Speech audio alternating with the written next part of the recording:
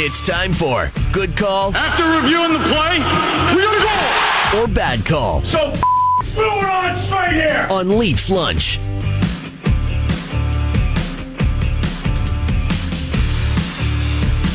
All right, AB. Time for our fun, interactive activity of the day.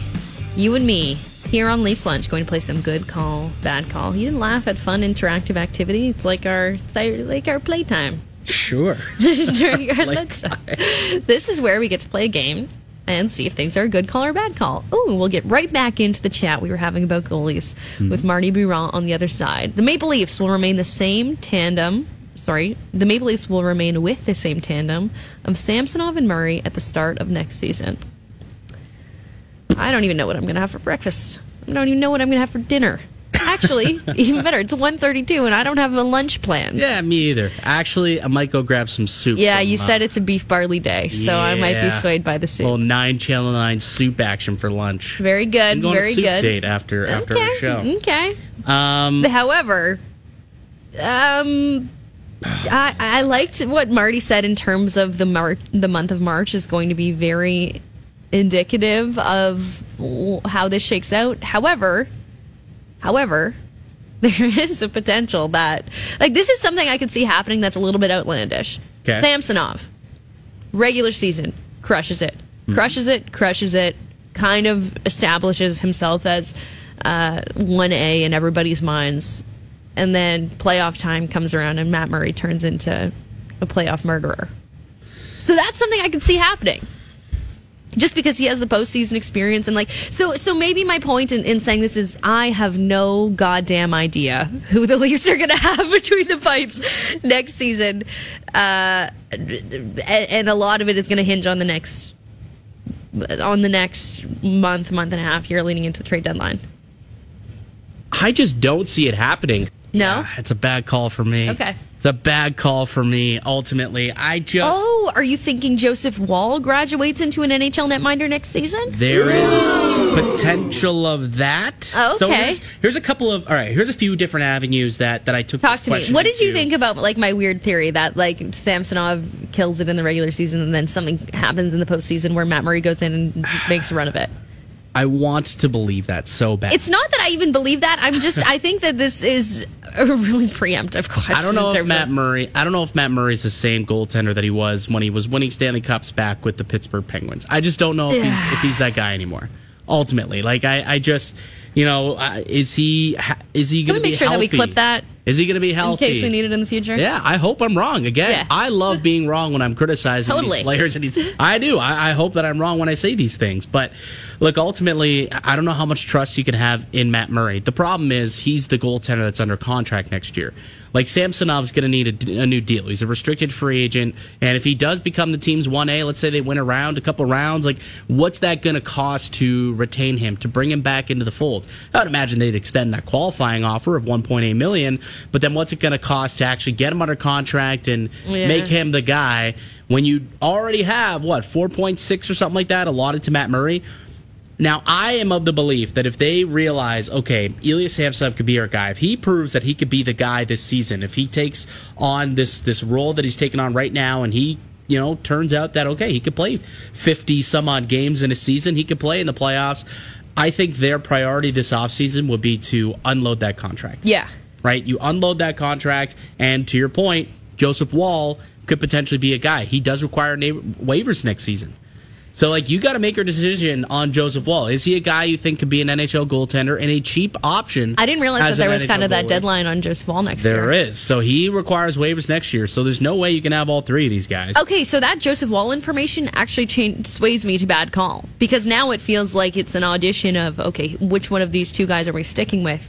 And maybe Joseph Wall becomes our backup next year. We want to look half full. Right? Glass half full. This Murray injury gives him an opportunity to maybe get a little sniff at Joe Wall at the NHL level. You're right. We've seen him in the AHL. He's an AHL All-Star. Yeah. He's 13, 14-1 this year with a 928 save percentage. It's been fantastic since coming back from that crushing injury. it. Absolutely. But what can he do at the NHL level? Because we've seen guys, I think, who brought it up yesterday? MJ said Garrett Sparks was like an MVP. I saw him signed with the Orlando Solar Bears the other day. And now he's in the East Coast League. So, there's a big difference between the American League and the National Hockey League. So, in a way, it'll be nice if he gets a couple of starts. And, there was a back-to-back right away against Columbus when they come back on February 9th and 10th. Assuming that Matt Murray's unable to go, Joe Woll's going to get one of those starts. And it'll be a good opportunity to see what he's got. So I believe that they're probably they're not going to go with I think it'll be 2 of 3 of Samsonov, Murray, or Joe Woll, but it's not going to be Samsonov and Matt Murray. I think either one of two things happen. They are forced to have to roll with Murray again, in which case don't know if they can afford Samsonov, and maybe they can either try and move his rights somewhere, get a draft pick, something, or they can get out from Murray's contract, give up an asset, whatever it takes to do that, and they roll with Samsonov and Joe Woll as your tandem next year. Okay. Very interesting. That bit about Joe Woll really did sway me there. I didn't realize that was the case with him. Yeah. So, they like Joe Woll. I don't blame him. They've spent a lot. He's a former third-round pick. And again, he's at that age now, I think 24 or 25, where it's like... Goalies start to see the light. Well, yeah. And it seems like he's starting to. Very, very interesting. William Nylander will finish as the team's leading scorer at the end of the season. Goal scorer? I assume this means goal scorer? Yeah, goal scorer. So he has 28 right now. Austin with 25. JT 21. Mitchie Marnes 18. I'm going to assume it's a 2-horse race. Yep. Right. Austin and Willie. Those are the two guys. If this really comes down to how long Matthews is going to be out for. If it's a minimum 6 weeks, we know that we looked at it, or 3 weeks, yeah. It was 6 games that he would miss. So in those 6 games, can Nylander build on that lead enough where it's almost tough for Matthews to come back? But then again, we've seen Matthews going an absolute tear. I hate betting against Austin Matthews, especially in the back half of the season when he gets hot, and he'll be rested when he comes back to AB, so he'll be healthy. I'm going to go with good call. I think this is Willie's year to be the guy for the Leafs. It's blasphemous that he won't be at the All-Star game, but like I've mentioned before, he probably is pleased to go to Turks and Caicos or Cabo or wherever he's jetting off to following the Bruins game tomorrow night in Toronto. I think I'm going to go with good call here. I think this is Willie's year. I'm going to play devil's advocate. Yeah. It's not really the devil. Like, Austin Matthews going on a tear is, something that we've been begging for all year. Yes. So you're kind of like an angel whisperer, but okay. Whispering Angel, my favorite bottle of rosé. Sure. I think, like, when Austin Matthews comes back, and again, this is a perfect time for him to be out because he only misses 6 games. 3 weeks, but with the All-Star break and the bye week, it's only 6 games that he's actually missing, assuming he does come back after that 3-week timeline. This theory is based on the assumption he returns after those 3 weeks and he gets back in action. I think it's on the 17th, I want to say. We've seen this guy go on like a goal per game pace, and 3 weeks off. Do you remember how he shot out of a cannon after getting those 2 days off? Yeah. I mean, imagine That's 3 weeks, right? Gets fully healthy, that knee's good to go, whatever, other nagging injuries that's kind of been around him, that is now probably, hopefully healed up at that point. Yeah. I mean, I think he could go on a tear down the stretch and, surpass Willie. That shooting percentage is still lower than what it should be. So you still expect to see some more goals start to fall here for Austin Matthews. And let's say in these 6 games, Nylander goes out and, he only gets but let's say he gets 3 goals. I mean, I don't think 6 goals is a big enough lead for him not to catch up and surpass Willie. So I'm actually gonna go bad call. I got faith. Austin comes back and Austin can get it done. I like it. Okay, Also, I hope that Matt Cross didn't hear me call Whispering Angel my favorite bottle of rosé, because I don't know if it's up to our TSN 1050 sommelier standards. I think he appreciates when people have, I would assume this is a rather less expensive bottle of wine. Like, for me, when I buy myself a bottle of Whispering Angel, I'm treating myself. It is a $28 bottle. Oh, okay. I'll say that with confidence and class, that. like I'm some sort of sommelier. Anyways. Maybe you'd respect it. Oh, gosh, I wish it was summer and I was having rosé somewhere, AB. The Maple Leafs should focus on adding a forward at the deadline over a blue liner. Oh, God. We've gone back and forth on this so much this year. No, but the thing is, this one is like... I don't feel like I should have to choose. Right? Do you feel like you should have to choose? Because it sounds like, well, for all intents and purposes... Ultimately, it doesn't matter what we think. No, I know. Realistically, it's Kyle Dubas that needs to choose. Sorry, right? but what I meant more there is that we've heard from CJ, we've heard from... Obviously, I'm talking about our TSN hockey insider, Chris Johnson. We've heard from Darren Dreger that there's no reason to think that they won't target both. But which one would I thought you were going to say, but we're playing a game right now, so pick what they need more. Well, that. Yes. Also, let's not sit on the fence here. They can target both, but which one do you think is... Like, they can't get a top 4 and a top 6. They can go and get a couple of depth guys and satisfy both depth positions, but... You can't go out and spend money on a top 6 winger, but then also bring in a first pair defenseman. Like, that's not going to happen. That's fair. Right? I'm going top 6 forward then. I'm going with heavy. I'm going with this magical unicorn person that we all talk about that I don't even know if it exists on the trade market. I'm going heavy, left side, winger who could grind in front of the net, who will win all the battles on the boards and feed the puck to the front of the net, who will add a little sandpaper to the lineup come the postseason when scoring gets really hard to come by, even for Austin and Mitch and JT and Willie. Who is he? Deliver him to us at 9 Channel 9 here in Scarborough. You want a list of 15 guys? Who are they? No, I'm kidding. I mean, who is it? I don't know. I don't know. Bring up last week. Pavel Buchnevich was one of those random off-the-board names I brought up last week. Craig has mentioned Lawson Krause as a potential option. So that's the guy. To me, that's the guy. And I think the more... Just not giving up Matthew Nyes for him. No. No, I don't think so. That was what Craig said, and we're like, no, Craig, I'm sorry. I'm not willing to do that one. But that would be a great option. I don't know. As a player, he fits the mold of what you're looking for. Depending on the price, obviously. You're not selling the farm for Lawson Krause. No. But he does fit the mold of what the Maple Leafs want. Yeah. I also am going to good call this. I think that a forward is going to be the priority. More so because I have faith in what the blue line is. When TJ Brody comes back into this lineup, things kind of just unfolded perfectly. Like, you look at these 3 pairs now. You've got Riley and Brody, who went back together, and, they're magic like PB and J. Right? Yeah, nice. You've got Gio and Hall, who we've seen the success that they had when the injuries arose and they got put into higher spots in the lineup. Now you got them in a second pair, defensive zone, just play a real steady defensive game. I think that they can do that. And then on the third pair, you've got your young Swedish pair with Timothy Liljegren and Rasmus Sandin. And all of a sudden, I like what we got on all 3 pairs. I think there's a little bit of everything there. Do you want a little bit more sandpaper? Maybe, but I would probably prefer to prioritize a bit more goal scoring than a tad more sandpaper on the blue line. Yeah, I agree. But this fun stat also on Liljegren. I think he's gone 12 straight games without allowing a goal at 5-on-5. Wow. Yeah, hasn't been on the ice. And the crazy part about that too is he's been all over the place. Like, part of those 12 games, he was on a pairing with Morgan Riley.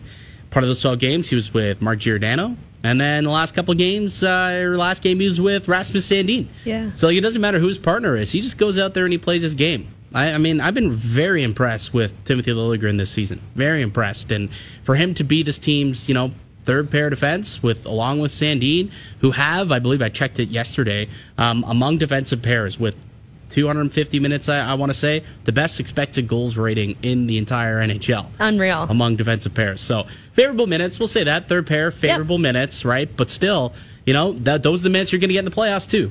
They're not gonna put Liljegren and Sandin up against Stamkos and Point. That's not what's going to happen. So,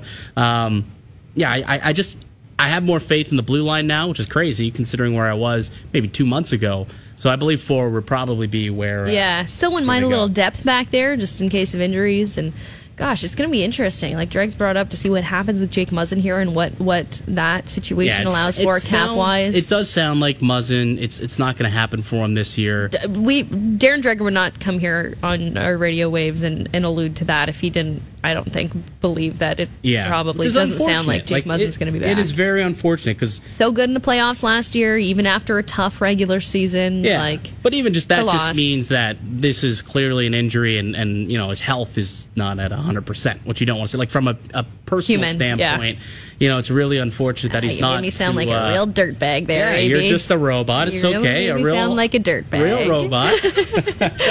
But, obviously we hope that he's, his health is best going forward, but it sounds as though probably not going to end up being a Maple Leaf for the rest of this year. Why don't we do one after dark? I think we got to hit a bit of a break here, so we'll save a couple of these for the other side. I'm Mike DeStefano with Julia Teixeira. You'll listen to Leafs Lunch here on TSN 1050. All right, let's do one more after dark here. Okay, a good call, bad call after dark. I want to do this one. So the Maple Leafs have 9 games in the month of February. Short month, yep. Short schedule. Based off of the strength of schedule, which I'll explain in a second, Toronto should win at least 7 of the 9 games. So they should pick up 14 of a possible 18 points here in the month of February. So they play the Bruins, Columbus twice, the Blackhawks twice, the Canadiens, the Sabres, the Wild, and the Kraken. What do you think? So walk me through your process. What's going on? You know in your exactly what's going on in my head right now. Yeah, Boston's an L. No. The Canadiens are an L. The Sabres are an L. Columbus is probably an L. Oh, there's probably lots of the no. Boston is not the scary team to me on this schedule because Matthews. I just know that the Leafs will get up for that game. They'll get up for that game. They'll play hard for that game. Yeah, they've been good without Austin Matthews. We talked in the first block about how William Nylander elevates when he's out and has elevated all year long regardless. I'm not scared of the Bruins. I'm scared of it being the true dog days of the season in February and the Leafs not getting up for the second time they play Columbus in a month. They'll be back-to-back games right when they return off of a vacay. But they'll both be in the same spot. That's the thing. They'll both be in that exact same spot where there could be some rustiness. Maybe we see Joe Wall that weekend. I'm going good call. They'll get 7 wins. You were just making the case for a bad call, and all of a sudden now you're flipping gears here? You asked what was going on in my head. I was battling with the idea, but I think they'll pick up. I think they'll pick up 7 wins. I'd like to think they've started to make easier work of teams that should be quick work. Yeah, and then you saw what happened on Friday. Exactly. And then you see them lose 6-2 to the gosh darn Senators. And you're like, so what am I looking at now, boys? I'm going to go bad call.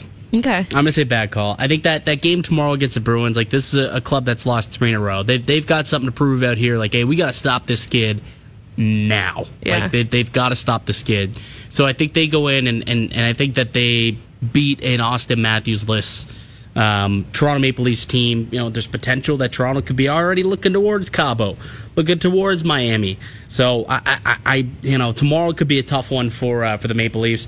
And like you said, the Kraken's a good team. Yeah. The Sabres are a good team. The Wild are a good team. Like there's some quality teams here. Yeah, you got Columbus, the Blackhawks, and Canadiens. Like those teams come right away. Like you got all 5 of those games right out of the gate here to start your second half of the season post All-Star break. Should be able to win those games, but are you going to be able to win all the other games? And then you're assuming you can win all of those 5 games. You might lose one, unfortunately. So I think if they win 6 out of 9 games, they probably will be happy with a 66 win percentage. So I'll no call it, bad call it, and say 6 wins. 6 wins seems doable.